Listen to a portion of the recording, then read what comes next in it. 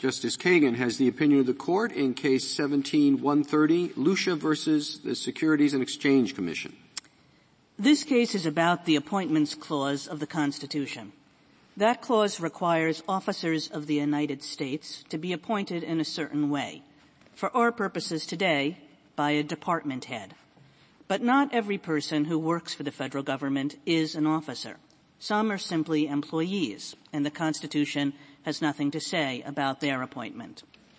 The question here is whether administrative law judges in the Securities and Exchange Commission, so let's use some acronyms here, let's call them ALJs in the SEC, are officers, and so must be appointed in the way the Constitution prescribes.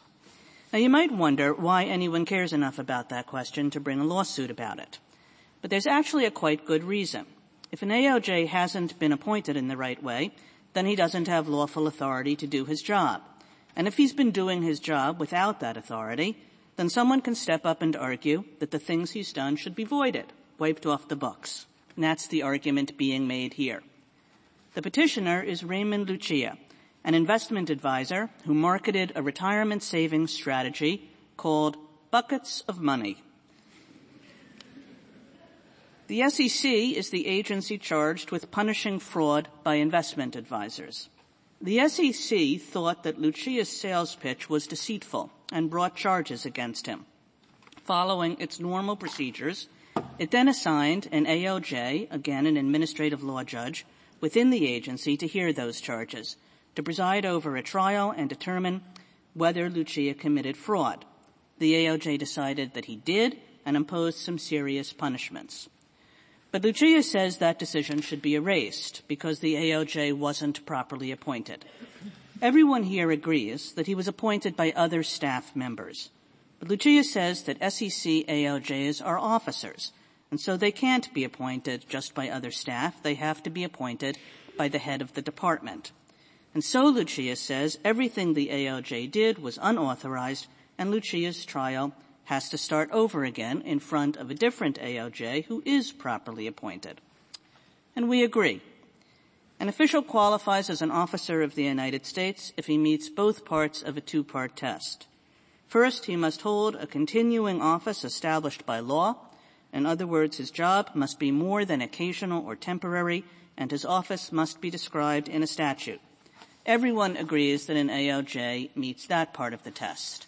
The real action here is the test's second part. That requires the official to exercise what this Court has called significant authority. Now, because the significant authority standard is phrased so generally, there are different views on how to determine when it's satisfied. But here we don't have to get into that, because one of our precedents, a case called Freytag versus Commissioner, applied the test to officials who are near carbon copies of the officials we consider today. So all we have to do here is what we did in Freytag. The officials in Freytag were the special trial judges of the tax court. They're called STJs. As their name suggests, they conduct trials of people charged with cheating on their taxes.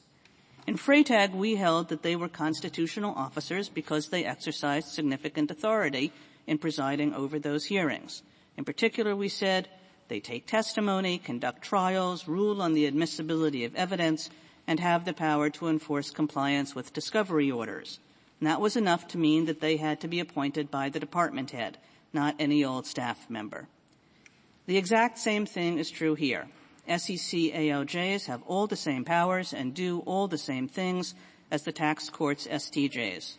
No less than them, an administrative judge of the SEC presides over a trial-type proceeding, makes all the rulings that entails, and then issues an opinion about whether the person has committed the crime charged, and if so, what sanctions are appropriate. So we conclude that administrative judges of the SEC are officers of the United States and must be appointed in the way the Constitution prescribes. Because the ALJ who conducted Lucia's hearing was not appointed in that way, it gets wiped off the books. He is entitled to a new hearing before a properly appointed new official. Justice Thomas has filed a concurring opinion in which Justice Gorsuch joins. Justice Breyer has filed an opinion concurring in the judgment in part and dissenting in part, in which Justices Ginsburg and Sotomayor join, as to Part 3. Justice Sotomayor has filed a dissenting opinion in which Justice Ginsburg joins.